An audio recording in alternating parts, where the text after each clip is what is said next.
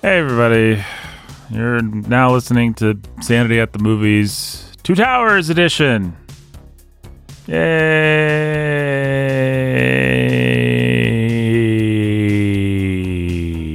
Before we get going though, I do need to do today's Patron Choice Award of Awesomeness, the PCAA, and so I am going to do that right now. This of course is part of the show where I choose a patron who gives at the amount that I can do this and say how awesome they are.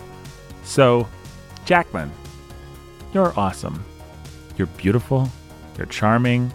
You're witty. You're intelligent. It would basically, I would need Raje's thesaurus, Raje's 2, to express how amazing you are. But I don't have it, and so my vocabulary fails me. Jacqueline, just take my word for it. You're awesome.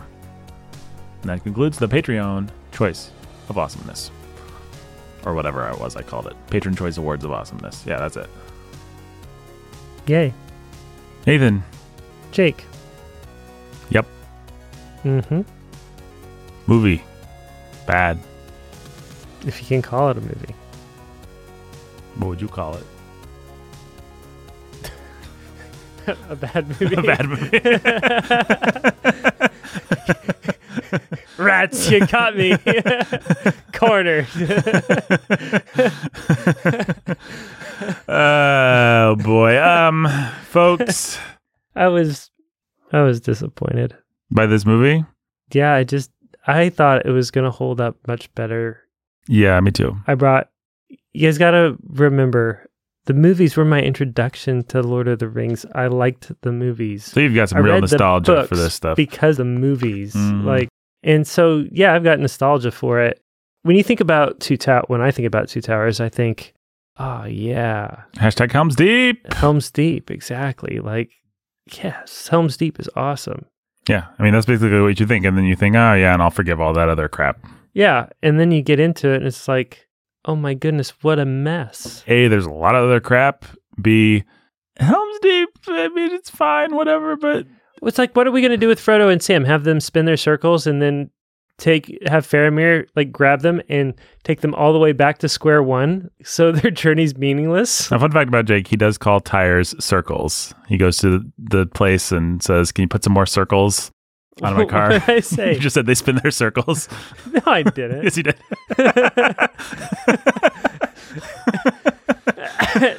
Second fun fact about Jake, he is 4 years old. No, what I meant was that they go in circles. They go in circles. Yeah. I mean, all right. Man, that's twice you got me. You're racking up those points this time. Ready to pounce. No, but you're absolutely right. This whole movie is about walking in circles and spinning wheels until the two things that they need to happen can happen. What's the second one? You got me. You got me back, because there's one thing that needs to happen, which is Helm's Deep. That's it. And with Isengard, I guess Gandalf needs to. We need to get Gandalf back from the dead. Helm's Deep needs to happen. And in order to do that, you need to introduce everybody that has anything to do with Helm's Deep. And okay, so let me say this. I thought I was going to like this movie better than I did, because I remember really liking it because the Helm's Deep stuff did just simply seem awesome. And boy, I guess we said this last time, but I have a lot of sympathy for all the problems that they ran into. The timeline, a lot of it's timeline. Yeah. Okay, that's where you were going to. Yeah, the timeline lines up in a weird way. If you're going to be intercutting between these stories, you have to decide where the climaxes are and how it's all going to play off against each other, and that creates some real problems because actually you can't go to Shelob's lair. Yeah. And so what are you actually going to do with Sam and Frodo? Because for the timeline to work, they really have almost nothing to do, but besides tame Smeagol. Well, and so okay, solution number one that you think of is compress the timeline. Who cares? Make them get to Shelob earlier. Problem with that is you're going to have a double climax. And so then the nerds say, okay, well, actually, Helm's Deep was just one chapter, so why don't you just make it smaller so it's not such a climax? And it's like, please. Guys, come on. Come on. It's Helm's Deep. everybody, like when I heard as a nerdy kid or nerdy whatever I was when they announced they were making these movies, it's like a couple things that I want to see: a Balrog and Helm's Deep. I mean, really, those are the two things that any boy is going to remember. And if he has to choose one, I mean, it is just the one. Like, Helm's Deep is the iconic scene from that book. As an adult, you read through it and you're like, okay, well, who cares? But for any boy who's ever had that story read to them or who has read it themselves as a preteen or young teenager, Helm's Deep is it, man. It's so cool. Orc heads are flying and it's like a medieval battle, and it's the closest Tolkien comes to just giving you some action. Aragorn jumps outside of the gate to fend people off. All of those things are actually in the book, you know. Like, yeah, there's nothing else that comes close in the book in terms of just giving you. They forget about action. Gandalf, and they're gonna make their last ride as men into like all that stuff is just awesome. And then Gandalf shows up, and we have another eucatastrophe, and maybe the best one. I mean. Yeah. After that, all the other eucatastrophes, arguably not the ring being destroyed, but you know, like the Battle of Pelennor Fields is just Tolkien doing at length and with really highfalutin, boring language what he already did perfectly at Helm's Deep. Helm's Deep is the coolest chapter in the book. Everybody remembers the name of the chapter, and they remember that it's the coolest chapter. I don't know, when I say everybody, I mean boys. Who knows why girls even read Lord of the Rings. Éowyn, man. Yeah, Éowyn, man. Yeah, well, we'll have occasion to talk about her. Well, I guess we'll be able to talk about her, the movie version of her, a little bit today. And boy, that will be like stabbing ourselves in the ears with pencils. Yeah. Unpleasant is what I'm trying to say metaphorically there.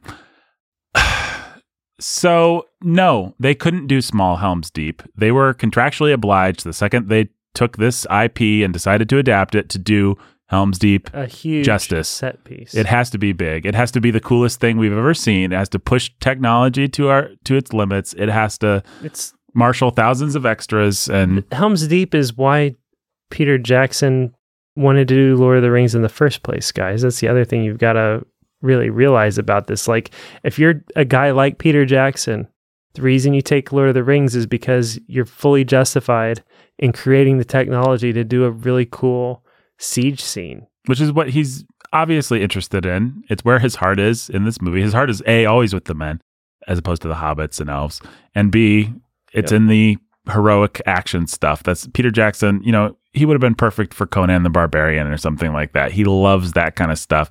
He could really care less about some of the other elements of Tolkien, which is fine.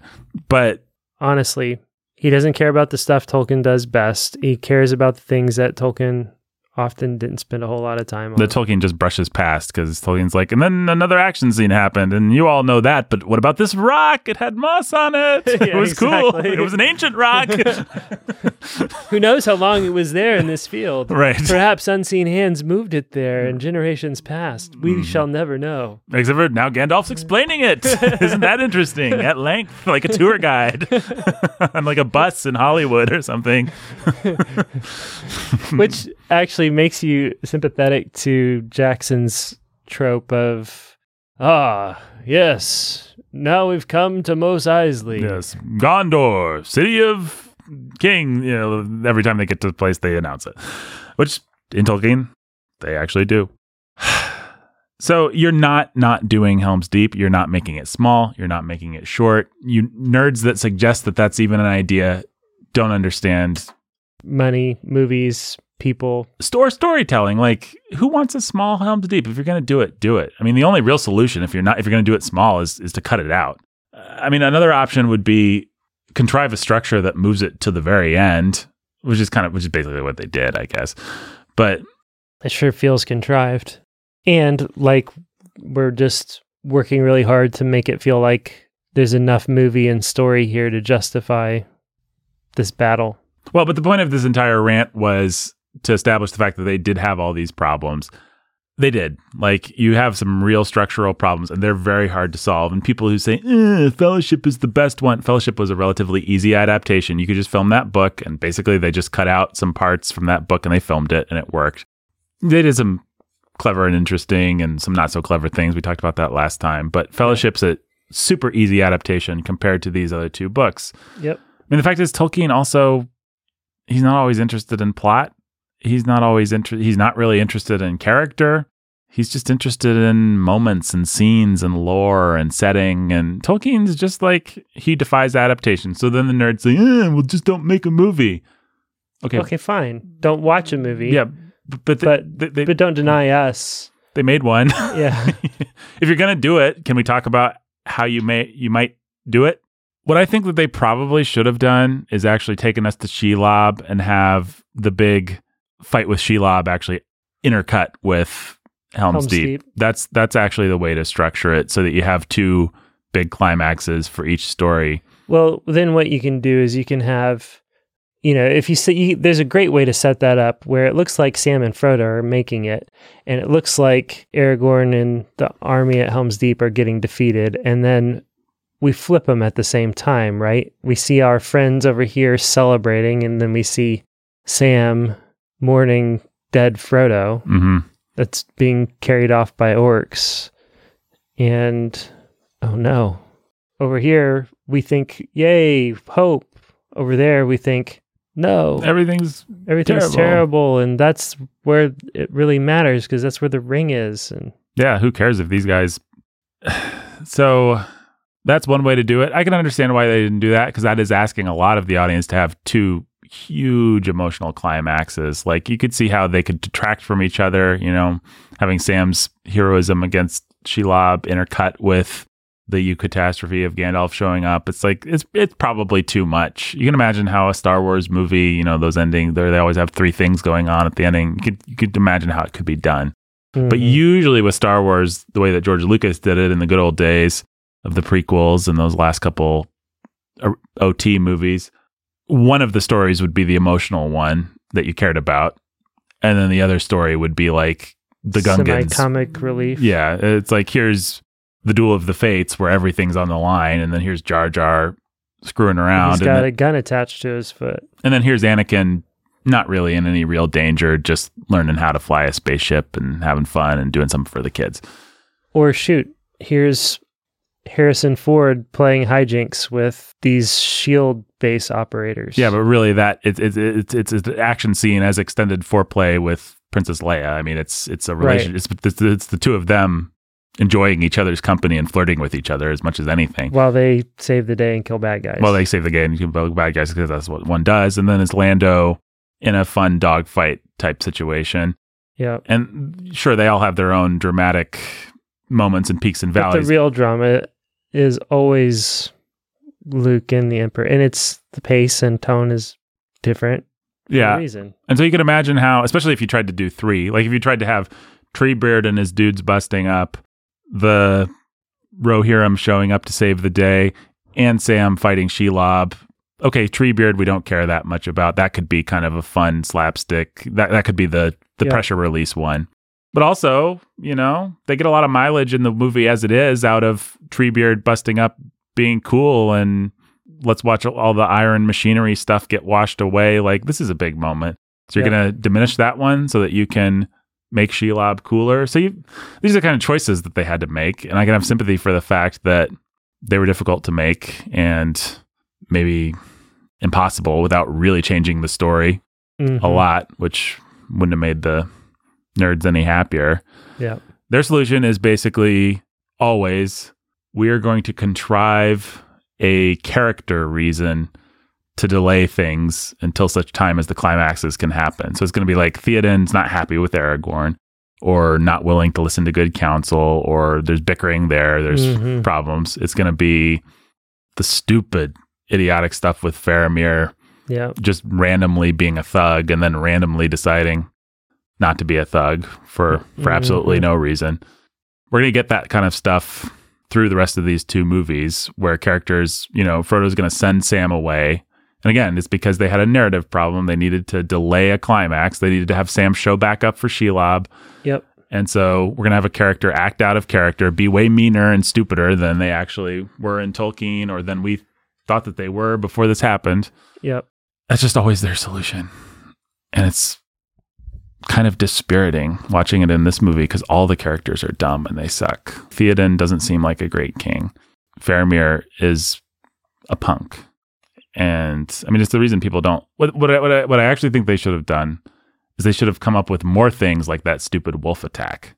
As dumb as that is, it's harmless, and it's within the spirit of other things that happened in Tolkien. You know, just like random plot mechanics would actually be better than making these characters behave in weird or off-putting ways in order to justify the plot not moving forward.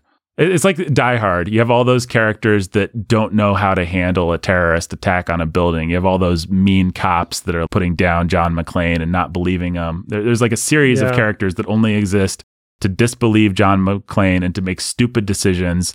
So that McClane has to do more awesome things. Right. And you can do that once. It kind of works in Die Hard, I guess, although I do get pretty tired of it. Die Hard, actually, in between all the awesome stuff that you remember where he's diving off buildings, there's a lot of, here's another stupid character making another stupid decision to justify the plot. You can occasionally do that, but I always think it's a pretty cheap trick to have a character behave more stupidly than they actually would in order to justify the plot.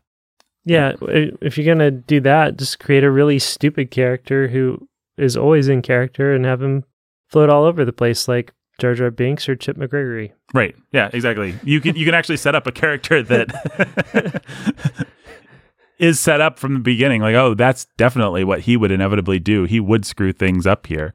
But that takes some doing, because usually you don't want your characters to be stupider than your audience. Yep. If the audience is ready to believe your protagonist, then to create a bureaucratic jerk that won't believe them, it's just lazy writing. It's straw man creating. And this movie does a lot of that. And thanks for listening, everybody. Because there's really not a lot. I summed up everything that's wrong with this movie. I'm sorry, Jake. I should have let you talk more. I didn't have anything more to say than that. I think I was just disappointed and had my nostalgia overwhelmed by the difficulty of even my kids. My kids loved Fellowship, and my kids hated this movie, which really surprised me. I was expecting to like it, and I was expecting them to like it. And I don't think they were keying off of me as I was watching it. I think a lot of it was just like... It's kind of boring. It takes a long time to get to the action scenes and stuff. Yeah, and then, at the end of the movie, one of my kids was just like, look, Dad, I don't want to watch the next one because everything they did was just way cooler in my imagination. And I don't like what they did with, he was really upset by what they did to Frodo. And the ways they made Frodo sort of nasty, and he's under the sway of the ring and almost has these like horror faces. They're coming, Well, Junkie Frodo is obviously what Jackson's conceit is. I mean, I'm sure he thought of that explicitly. He's a drug addicted character, and that's what the aesthetic's going to be. That's how I want Elijah Wood to play it. Yep. And a little bit of that goes a long way. Yep. And they give us more than a little bit of it. Yeah, and it comes early. Like if Frodo's under the eye in Mordor acting like that, it makes sense. Like for the third movie and for the third book, if he's getting more and more deranged as they get closer to Mount Doom, that makes sense. But to have him already have succumbed this quickly is, I don't know, it just makes for an unlikable protagonist a lot of the time. Yeah. Well, let's talk through some of the elements of the movie. I think there's certain things that work really well that we just take for granted and aren't that delighted by now, but that, played really well the first 40 times we saw this movie, chiefly among them Gollum. He works. He's fun. I don't want to say anything against him. Sounds like you could say something against him if you... No, I mean, I don't know. Gollum's one of the more challenging characters to read if you're reading out loud to your kids. It's a very distinctive performance, and it's good. It actually surprised me in rereading the book that the clear schizophrenic distinction between Smeagol and Gollum is there in the book. Yeah. Pretty explicitly. I always thought that Jacksoned that up, just like he exaggerates everything.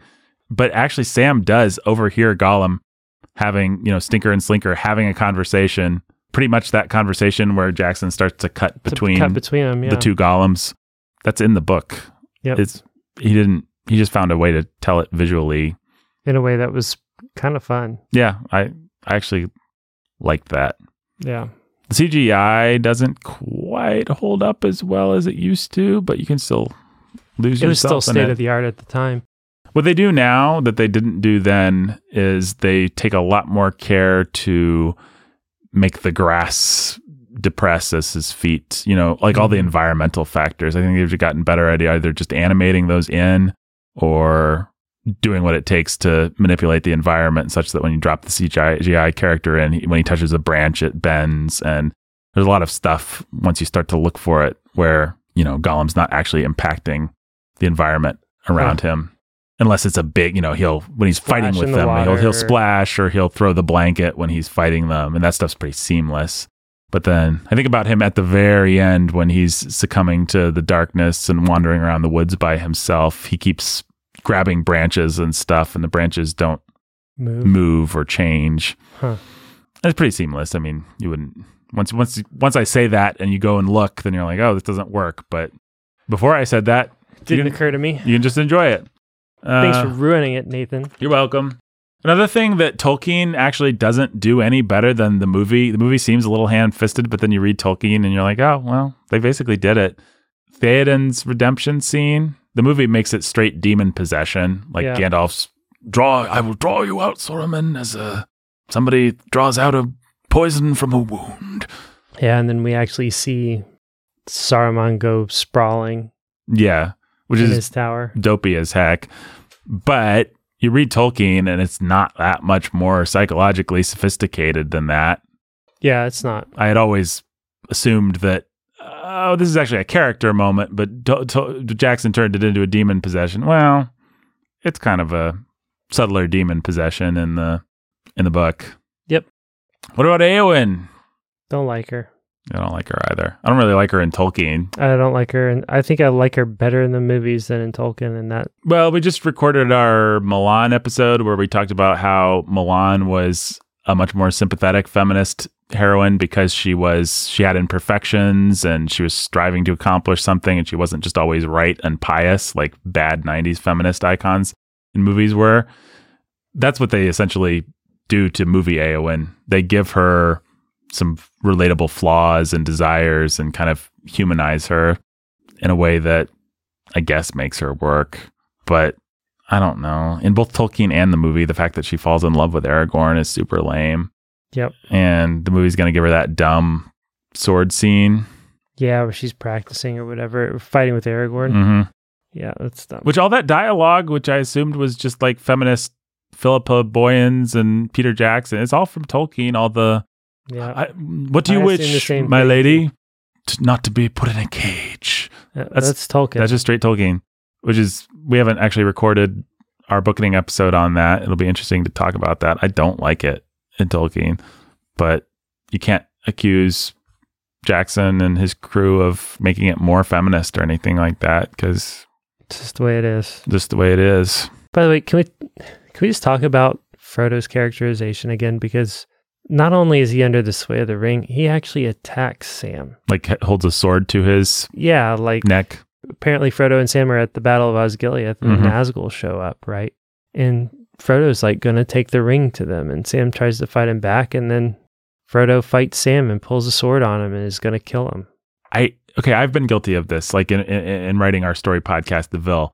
You want your characters to be three-dimensional. You want to be willing to let your characters do the unlikable things that they would do. You want to follow the logic of the character all the way through. And so you let a character, or you write a character as doing something unlikable here and unlikable here and unlikable here. And then you read the thing and you're like, oh, we've lost sympathy with this character. This didn't work. Like I, as the author, always love all my characters because they're my babies. But anyone looking at this with any kind of freshness or objectivity is just going to be like, who is this person? I don't like this person. I think they make that mistake with Frodo and with Faramir specifically in this movie, where we are assuming a lot of goodwill because we as the creators have goodwill, because people bring goodwill from the books, because we remember having goodwill. Yep. And then we're writing a scene here where they do something unlikable and a scene there. And suddenly you put it all together and it's ugly. It's just unlikable. I remember George Lucas talking about Temple of Doom. That's his excuse. That's the party line on Temple of Doom is, we never set out to make a dark movie that wasn't for kids. We just did a dark thing here and did a dark thing there, and then we got done. And it turned out it was pretty dark. We had to create the PG-13. I can see how I've had that happen. I mean, in the cases where it's happened to us, for the most part, I think we've said, oh, well, that draft didn't quite work. Let's fix that and write another draft. We also haven't released an episode in almost a year. Yeah, exactly. Well, that is the other thing. You do, when you watch the behind the scenes things about these movies, you realize they were making them on the ground. Yeah. They were figuring out what was working. You know, they had Fellowship, they put it together, and then they would have reshoots and bring people back. You know, we're still filming stuff, like filming new material. Like we did one big shoot, and then we released Fellowship of the Ring, and then we start to piece together Two Towers, and we say, okay, we need to bring people back. We need to do this. We need to do that. We need to redo that. People don't understand the politics here, so we're going to dump some exposition. Like they're trying to just make this massive undertaking work. Mm-hmm. When you look at it from that perspective, you do again have some sympathy. Like there's a scene. I think it's just in the extended edition, which I watched the extended. I think you watched the regular Two Towers. I did, yeah. Which lucky you. Cool. Yeah. So there's a scene where they just show a map. Faramir's like, come here, Mr. Lieutenant guy. Let me show you. Now, there's a tower here, and that's not the other tower, but it's one of the two towers. They're not, and this tower is related to this tower this way. And it's like completely, you can tell they filmed it just like, oh, shoot. People don't even know which two towers we're talking about. What two towers are we talking about? And plus 9/11 just happened last year as we're releasing this. So should we rename it? I guess not, but let's explain these two towers. But I think in the regular cut, there's that scene where Galadriel communicates with Agent Smith. Yes. And she's just like, now let's not forget that Saruman's against us, but he's teaming up with Sauron, and there's armies coming from these two sides, and if the elves don't help, then this whole quest stands on the edge of a knife. It kind of gets repeated again. There's a number of places where you can tell they got self-conscious about the fact that, oh, people that haven't read the books aren't going to understand the politics. Like, how do the Rohirrim interact with Gondor? Like, what is this? And they were right, by the way. If you don't have those dumb asinine scenes where people explain things that other people already would know, it would be... I don't remember feeling lost, and I don't remember resenting the exposition dumps first time through. Yeah. So, I mean, it more or less worked for me or on me or both. I mean, the nice thing about something like this is at the end of the day, those are the good guys, and they're good because they look like humans and they're handsome and beautiful. Those are the bad guys. They got teeth and claws and monsters, monster eyes, and they want to kill the good guys. I hope that they don't do that. Yep. I hope the good guys kill them. So you can actually miss a lot of the nuance, and it's fine. So we look back on this movie, and we're pretty critical of it. But at the time, audiences and critics alike praised this movie. It was 95% certified fresh, and it had a 95% audience score. Well, the ability to generate masses of humanoid creatures in a big battle scene felt so new and so fresh, and it's been done so many times since then. I mean, we hadn't seen anything on this epic scale since the 1950s big Bible epics like Ben-Hur, where they or the Ten Commandments, where they literally spent millions of dollars and got thousands of people. Like a Cecil B. DeMille movie, they're just going to build Egypt.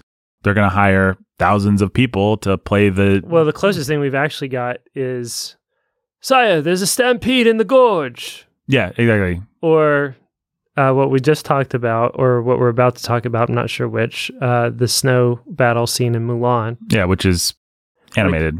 Animation's been the closest thing to give us this kind of spectacle. Right. When you think about what the spectacle of the earlier 90s... Independence Day. Yeah, you can have some creepy crawly monsters or some mechanical things.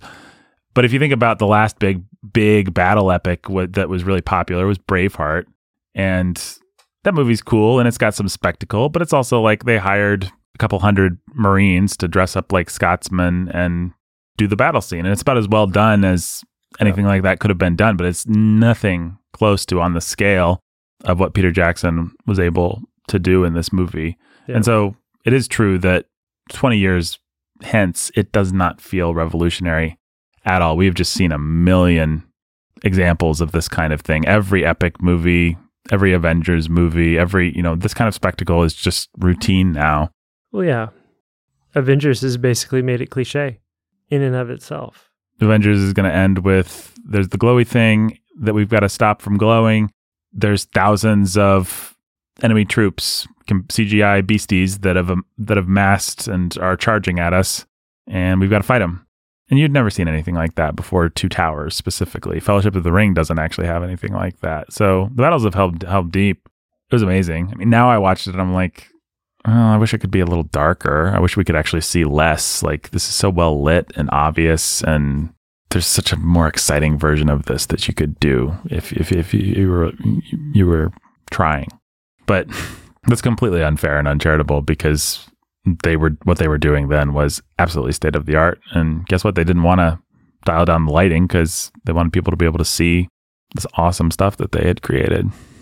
Okay, time to do some Lord of the Rings critic trivia. All right. So, of the three movies, Fellowship of the Ring, Two Towers, and Return of the King, give me their critics' scores on Rotten Tomatoes in order from worst or best to worst. All right. I'm going to go with the non-intuitive answer and hope that that's correct. I'm going to hope it's a trick question, actually. Obviously, the intuitive answer, I think, the conventional wisdom among fandom would probably be Fellowship of the Ring is the best, Return of the King is the second best, Two Towers is far the worst. And, if you were going to go off of that, you'd put Fellowship of the Ring in the mid-90s, you'd put Return of the King maybe in the mid to low 90s, and then you'd say that Two Towers was like 89% or something like that. But I've already revealed that Two Towers is 95. Right. And I still think Two Towers might be no. All right. Here's my final answer. Okay. I seem to remember at the time that Return of the King was absolutely acclaimed. People went gaga for it. I remember one guy, just like Kenneth Turan, famously grumpy Los Angeles Times film critic, gave a bad review to Titanic, and James Cameron took out a full-page ad in Variety to lambast him because James Cameron couldn't handle criticism. The one person that criticized his movie while he was the king of the world and had the most successful movie ever made, and it was critically acclaimed, even though that screenplay is garbage. He couldn't handle that one person didn't like it. I seem to remember Return of the King being similar. There was one guy, one contrarian guy, one or two that didn't like it. And other than that, it was like, for a while, it was actually 100%. So I'm going to say it's actually, unless people have added reviews over time, I'm going to say it's at 99 or 98%. Okay. I'm going to say Two Towers comes in second at 95, and I'm going to say Fellowship of the Ring. People weren't aware that a modern classic was being made. Critical mass hadn't quite snowballed. So people that were kind of grumpy and just didn't like fantasy could still just be like, I don't like this that much because it's not the kind of thing I'd like, instead of being browbeaten into liking it. So I'm going to say it's actually low 90s. Pick a number. Let's say 91. Okay. So the correct answer is Two Towers wins at 95. Return of the King comes in second at 93. And Fellowship gets a 91. So you are almost right. I swapped Return of the King and Two Towers. Yep.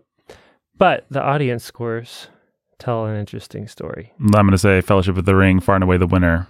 Ties with Two Towers at 95%. And then Return of the King is 86. 86. Interesting. Audience not a fan of Return of the King. I mean, I think the audience still liked it, but they probably, holy cow.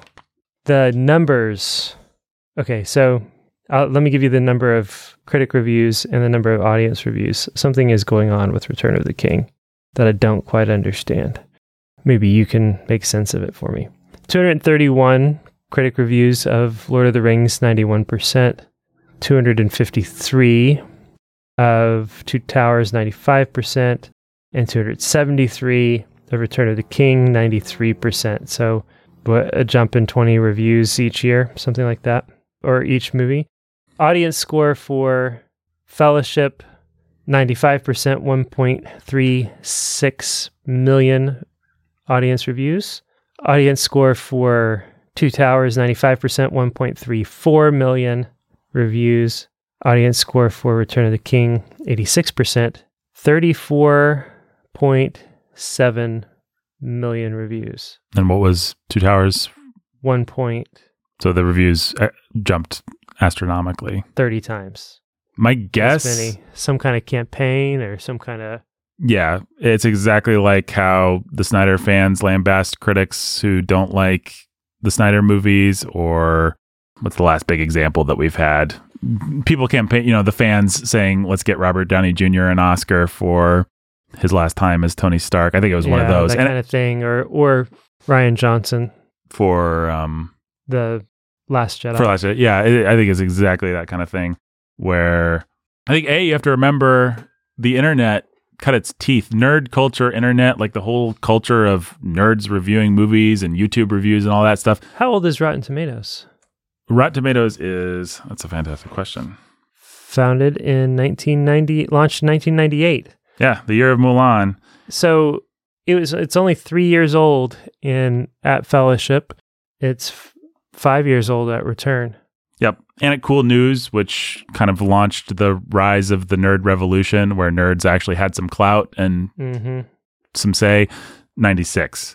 So arguably the first big nerd property where the nerds were really in conversation with the filmmakers, and the filmmakers were saying, we're nerds, and here's a video about how, and here's tons of special features about how we're just like you, and, oh, you don't want Arwen in the movie?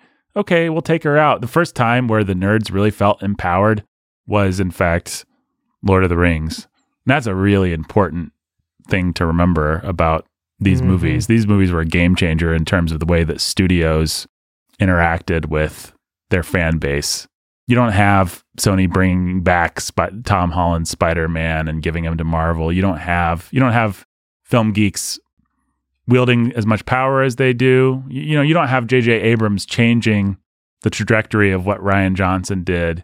You don't have the Snyder Cut actually becoming a thing without Lord of the Rings. Lord of the Rings is when, it's not the first time that nerds had opinions, obviously, but it is the first time that they had their opinion carried enough weight to actually impact anything. And the studios realized it's not that we turn this into a promotional machine, actually. Yeah, exactly. What we can do is monetize this. Yeah. If we pay these guys, or if we incentivize these guys, if we give them some of these, nerd websites, we give them press cred, and we give them behind the scenes, and we give them access, we give them whatever, and lean into some of this, we can really galvanize. We could create fan events. We can let them create the fan events for us. Yeah, I mean, it's really pretty crafty and pretty bad. For a minute there, it felt beautiful. I remember it. I was part of it. I wasn't like an important person, but I remember watching it, and at Cool News, these websites, it felt like, oh, we can collectively all be a part of this, and you don't have to work for a newspaper to review. The power of the internet has allowed geeks from across the country to gain critical mass and actually have a voice and be able to. Yeah, and that did feel true, and I don't know, maybe it still is, but what's also happened is exactly what you said, which is they realize, oh, we can just issue press credentials to these people. We can invite them to our junkets. We can fly Harry Knowles, who started in at Cool News, to New Zealand to hang out with Peter Jackson. And suddenly we have a ready-made PR machine of nerds that are just happy to be there and just happy to be hanging with big celebrities and hanging with directors. If we butter it up the right way, they'll defend us, when we have to make tough decisions, or when we have to make money decisions. If they feel like they're part of it and have ownership of it, they'll have our back, and they'll still go put butts in seats. Yeah. We'll get the best of both worlds this way. And I think that the studios basically have, a lot of people still, you get nerds being brats and demanding release the other version of Star Wars, The Rise of Skywalker, that never existed, or really, Snyder's the only person that DC they've been able to mess with. Yeah. But DC's made it possible by really screwing it up. Warner Brothers has been terrible. Yeah, DC is everything that's bad about this system. DC is, we as a studio really believe in Zack Snyder, and then we're going to get cold feet, and we're not going to let Zack Snyder be Zack Snyder. And the proof is in the pudding. The director's cut of Batman versus Superman is not great, but it is a cohesive, It actually interesting makes sense. movie. It's a Zack Snyder movie, and if you don't like Zack Snyder, then you're not going to like it. And I don't really like Zack Snyder, and I don't really like it, but it works. It's a full movie. Whereas the cut where they got cold feet because the internet decided it didn't like Zack Snyder doing this property is lame, and it doesn't work, and it doesn't have the courage of its misguided convictions. Yep. I don't know. It's been a mixed blessing at best, but Peter Jackson is kind of responsible for it. He's one of the people who saw the value. He's always seen the value with all those special features on the DVDs. Like, Peter Jackson's a very accessible presence in a way that the only person that's really a precursor to that is Steven Spielberg, who's always been a name brand. Let me backtrack. Alfred Hitchcock was actually the first person who figured out how to become a brand and a personality and a face. Like, here I am. And then Walt Disney obviously mastered it, but those guys were few and far between. Now everybody's expected to be that. If you're going to play the game, then that's one of the rules. J.J. Abrams has to be like available. Zack Snyder, Kevin Feige, Jon Favreau, and Dave Filoni. They're going to make a little show about how great it is working with each other and how much they love the fans and put it on Disney Plus. And that's really all that show is. Aren't we accessible? Aren't we cool? Isn't it fun? We're nerds just like you who just lucked into a dream job, and we get to make this stuff. And Filoni actually is, which is what makes that little so puff piece kind of charming, actually, and fun. Maybe Favreau is too. I tend to like Jon Favreau. I just think he's a savvy man, but I really like him. He knows how to play the game well. He knows how to play the game well, and he's smart about people and using people and in ways that are smart. And at the end of the day, he feels, and this doesn't sound really dumb, but I think I've probably said it or alluded to it in enough places that in a lot of ways, he really is the spiritual successor in my mind of George Lucas, who actually doesn't seem to care all that much about his stories. No. Well, and I'd say they're both the spiritual not successors, but what's the opposite? They both come out of Walt Disney, who I think was like that too. He's more, actually, at the end of the day, he was an entrepreneur. That's what he enjoyed, was pushing the technology and figuring out what the next big thing was. In fact, that seems like Favreau's just always angling for a way to play with other people's money to develop cool new technology and get ahead of the game and change the game. Like, that's the kind of thing that he really likes doing. And he did it with The Jungle Book, and he did it with The Lion King, and he's doing it with The Mandalorian. That's cool and fun, and he's smarter about it than George Lucas because he's playing with house money, and he is attaching, the right people to his projects to help make sure that they succeed and are lovable, even though I think both Jungle Book and Lion King are two flops as far as I'm concerned. They made money and people loved The Jungle Book, and The Lion King was never not going to make money. So. Right. The interesting thing is, in today's world, with nerd ascendancy and with Iron Man was the same thing for him, by the way. Yeah. With relatability being key, someone like Favreau is the person who's actually going to get the keys to the kingdom, whereas the generation before, it'd be some nerd like George Lucas, who obviously has no people skills and seems like an introvert. If he's not actually, he certainly acts like somebody who's on some kind of like the Asperger's spectrum or something like that. Those were the guys, nerdy little Jewish guys were the guys that pushed it forward before. Now it's got to be somebody who can actually kind of interact and have a style and a brand. And that's how you get somebody like Zack Snyder, who doesn't seem like a very talented filmmaker, but if you watch him, he and his wife, Deborah, are really good talkers, really good BSers. He puts on a good bro act. Yeah, I mean, it's a bro act, right? Like, if you're the kind of guy that is just like, I'm going to wear my trucker hat and smoke cigarettes and maybe have a couple of tats and watch MMA fights, and that's all Zack Snyder wants you to think he is. I'm going to work out on set with my actors because I'm into that thing, because that's kind of cool. And Peter Jackson kind of paved the way. Hey, look, I'm making a Hobbit movie. I'm just like a Hobbit. Actually, I'm just like you. I'm fat, not really that talented. I'd sit and drink tea and eat my potato chips, and I just got lucky, and I'm just happy to be here. Living the dream, baby. Living the dream. and I'm quirky and fun, and I like horror movies, and I can't come out of nerd culture, and I'm stuck here now, thanks. yeah, I hate you all. Here.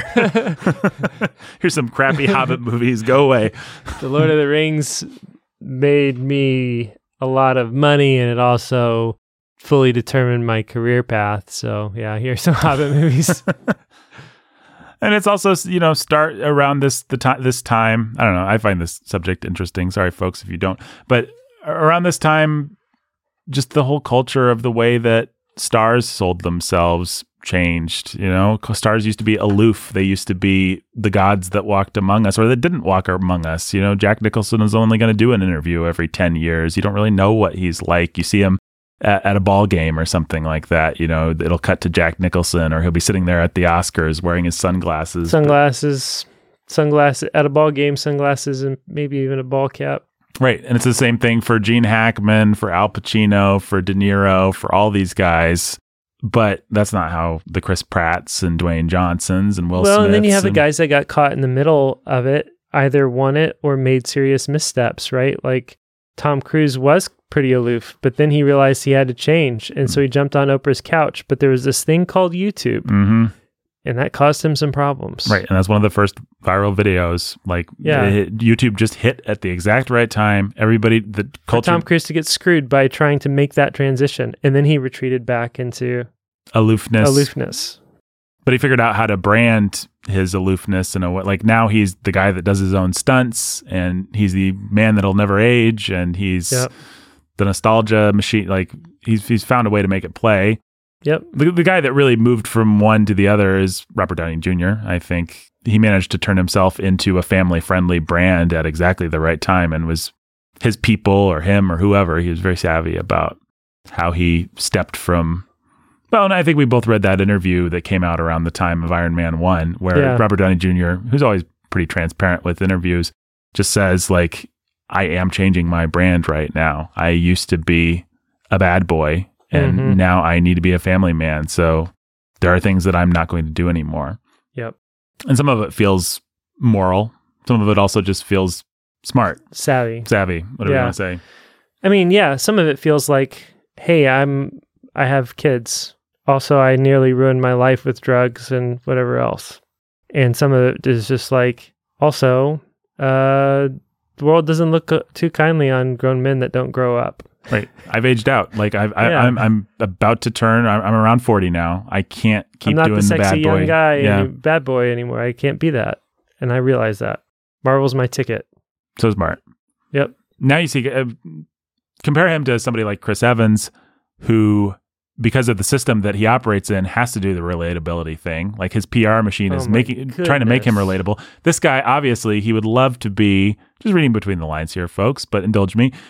I think Chris Evans would love to live in the 1970s environment where he's hanging out with Pacino and De Niro and all these guys, and they don't have to give a crap about what anybody thinks. They don't give interviews. They don't act like they're happy. They don't sign autographs. They don't do little Instagram videos where they're being all relatable and showing you their workout routine no, they just show up and do their thing. They're artists. What you get then with Chris Evans is, well, okay, since I have to do this, I guess I'll be a jerk and be a brat and be political. Right. Somebody like Emma Watson or Harry Potter just did it the other day. Daniel Radcliffe. When he reacted to J.K. Rowling's thing. Yeah. So did Cho Chen or... yeah. Whatever her name is. That's what that's how a lot of them cope is as long as I'm stuck with having to stay in the public eye and portray a certain kind of person, even when I'm not making a movie, I'll bend it to my pet cause or to my politics. Yeah. And put it to work for me.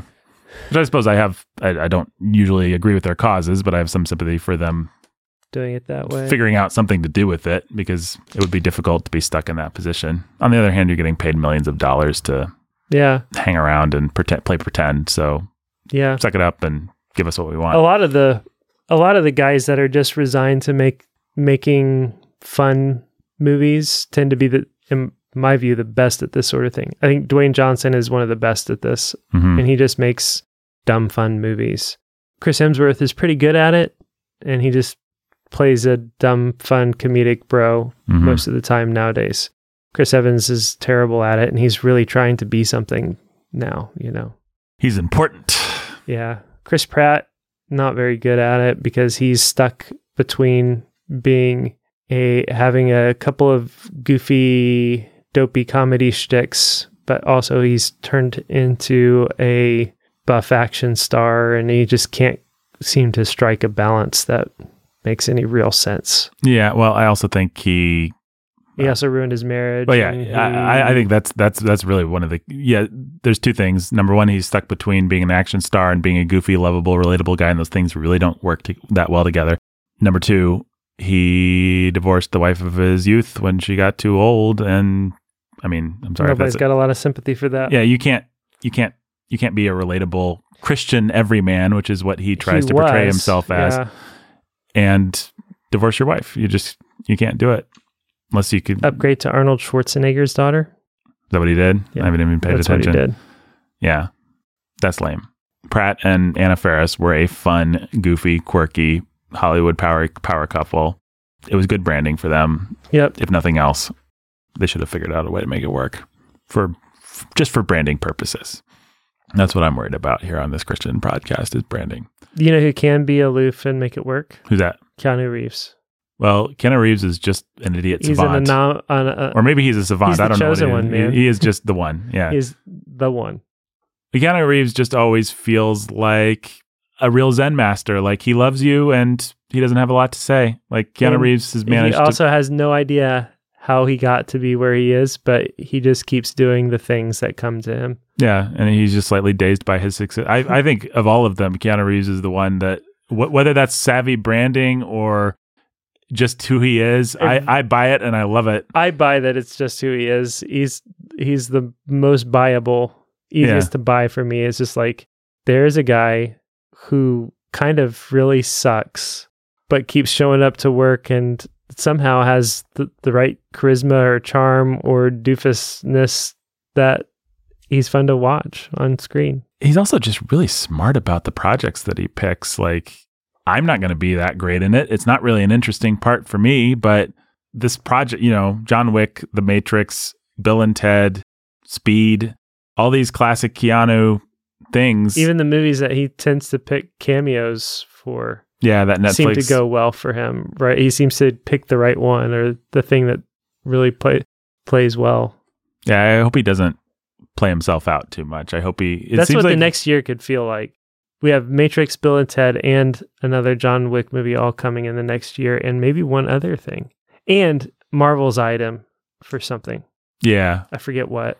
Well, it felt like a little bit much with Toy Story 4 and John Wick 3 and the Netflix cameo. I think those all hit the same year, and that was a little bit much Reeves. He needs to be... Yeah. Part of his charm is that he's kind of aloof, and he just shows up every 5 years or 10 years and does something crazy and fun.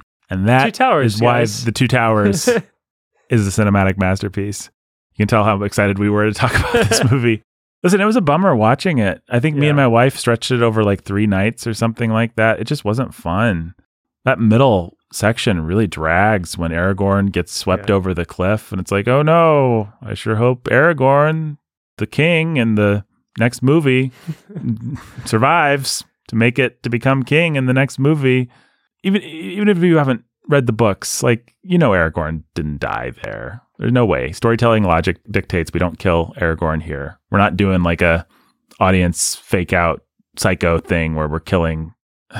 Yeah, it's lame. What do you think about Treebeard? Good job. I don't like him that much. I don't like Treebeard to begin with, so... No, I don't like Treebeard that much either, but it also feels like Peter Jackson doesn't like Treebeard and thinks he's boring and stupid, and that's kind of a bad look for the movie. Here's the boring and stupid character doing boring and stupid things. Also, it's another convoluted plot thing that doesn't make sense, where the Ents sit around and they decide we're not going to attack Isengard. And then Treebeard sees Isengard and he's like, all right, guys, let's attack. And they're all just ready to do it.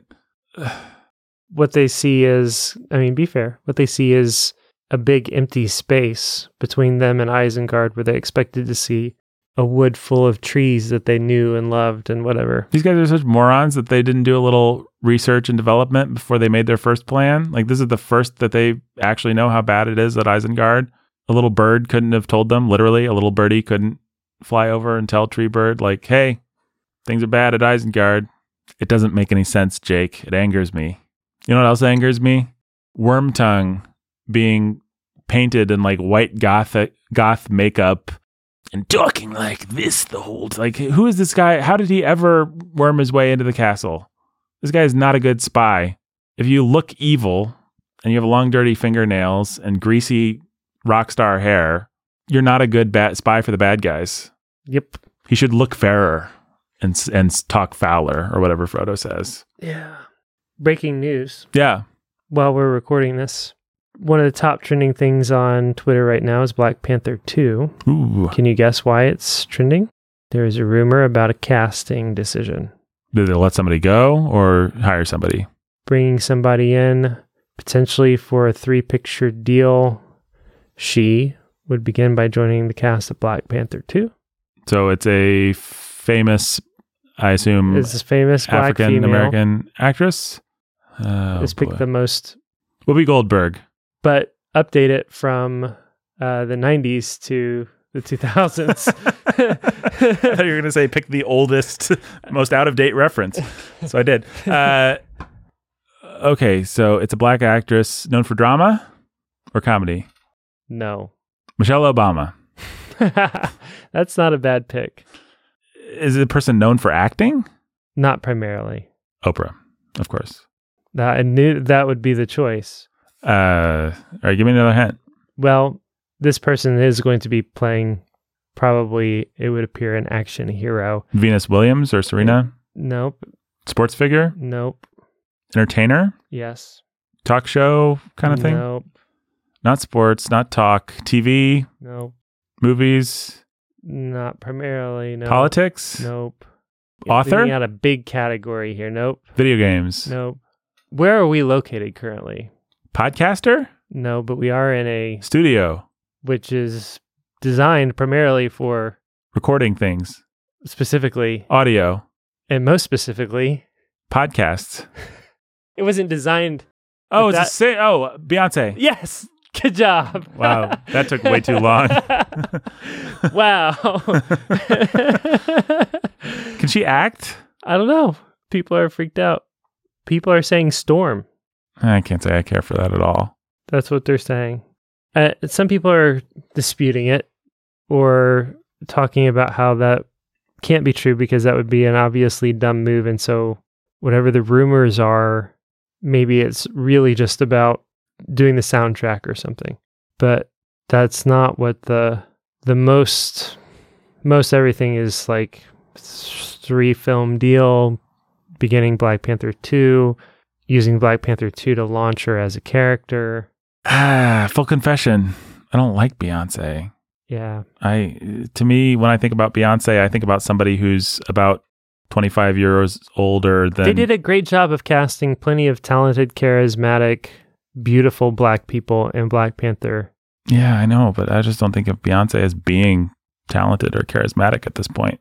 Well, that's what I'm saying is like you can do that without pulling in.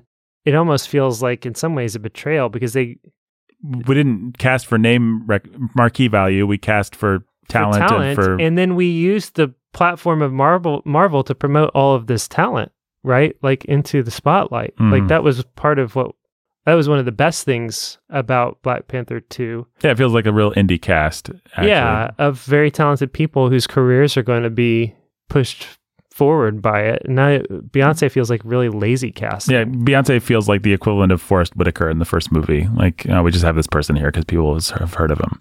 Right. Yeah, don't care for it. Don't care for Beyonce. Think she should, given that she's in her 40s, she should put on some clothes. That's my conservative old man ranting on a porch rant about Beyonce. Find her just kind of off-putting, honestly. Yeah. How old is she's 38? Is she 38? Okay. I honestly assumed she was like 45 or something like that. But still, 38 is too old to regularly have me scroll past you on Netflix, Beyonce, in the state of dress that I regularly scroll past you on Netflix. Mm-hmm. Really, any age is too old, but you know what I mean? There's something particularly undignified about Beyonce doing what she does. Time to admit that you're middle-aged. That's what I think about Beyonce. Well, maybe it's just a dumb rumor and it's taking over Twitter for no apparent reason. So we can hope for that. Marvel's not been dumb about these things. No, I mean, I think they're going to be especially careful about Black Panther 2, especially given the current climate. So yeah, they have the opportunity to either mess it up or knock it out of the park. Those are really the two things they can do with Black Panther 2. Well, I guess we should stop pretending to talk about Two Towers and call it a day. Yeah, I'm trying to think if there's any other value, Two Towers nutrition we can give to people. Anything else to say? I don't think so. I don't know. If I keep talking about things, I'll just keep reiterating that it just didn't work for me. Like, I remember liking Theoden and really feeling for his whole journey. He didn't really work for me. He just felt erratic and like he was mad at Aragorn for no reason. Kind of a jerk. Aemir I like that guy when he plays McCoy in the Star Trek movies, but I like that guy in almost anything, but he's kind of a zero as Aemir. Just thinking through stuff with Aragorn and Arwen is really boring and shoehorned. I guess the nerds have been saying that now for 20 years, but in this particular case, I agree with them. Shield surfing. We haven't talked about shield surfing, Jake.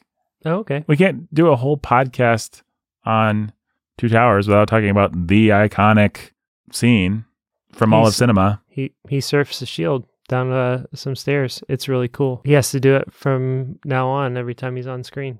Well, I'm just trying to, let's think. You've got Gene Kelly singing in the rain. Mm-hmm. You've got Indiana Jones running from that boulder. Yep. You've got... Play It, Sam. Yeah, Play It, Sam. What's number 4? Because obviously number 5 is Legolas shield surfing.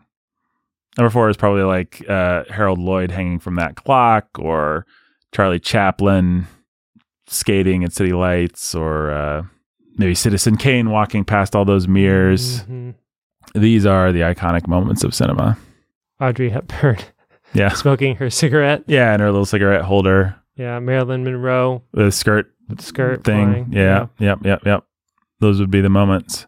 I think we named all of them. John Wayne tipping his hat back. Or maybe standing in that doorway and the Searchers. The Searchers, yeah. Mickey Mouse on Steamboat Willie whistling as that steamboat goes down the river. All slightly beneath Legolas shield surfing. All garbage is what I wanted to say. Like, those movies suck. Relatively speaking. When Legolas jumped on that shield, it was like, oh, okay, now I understand what cinema was created for. All of cinema had been leading to this point, and nothing will be the same after this, and everything will be standing in this moment's shadow. Like, from now on. It sucks that I will never have the joy and ecstasy that I feel watching this again. Like, this has kind of actually ruined movies for me because they've gotten as good as possible. Yeah. Like, it's not going to be better than this. You can try to top it by having Legolas shield surf again, or surf elephant in a different surf. way. Elephant surf. You can bring him back. You can bring him back in The Hobbit just so that he can spider surf, orc surf, barrel surf, stone surf, winged bat creature surf. But even then, I don't know that it'll live up to the original surfing. You know, the only thing that he's never surfed is a surfboard. Isn't that interesting? That's interesting. Somebody should, Jackson. Let's get the team back together. Let's do it. You got a mandate from the people, man. We need Surfing Hobbiton. Or maybe just trace the story of Surfing Havens Gray. Surfing Havens Gray. Come on, that was a good pull. That was a good pull. Yeah, trace the story of the human, like the random soldier at Helm's Deep who watches him and thinks, I could do something like this. And then this guy building the first surfboard. And all of that inevitably leading to the Beach Boys. Yep. From Legolas to the Beach Boys. Make it happen. Well, just like you can't top that moment in cinema, you really can't top this moment in podcasting. That's true. So might as well be done. With all podcasts ever. Yeah. Warhorn Media is canceled. Thank you, Legolas. Thank you, Legolas. I'm not even going to give the credits. If I was, I would say that the show was produced by me, executive produced by you and me. But I don't think I'll say any of that. No. Let's just say the 2 words that mean everything, that changed everything. Shield surfing. So it begins.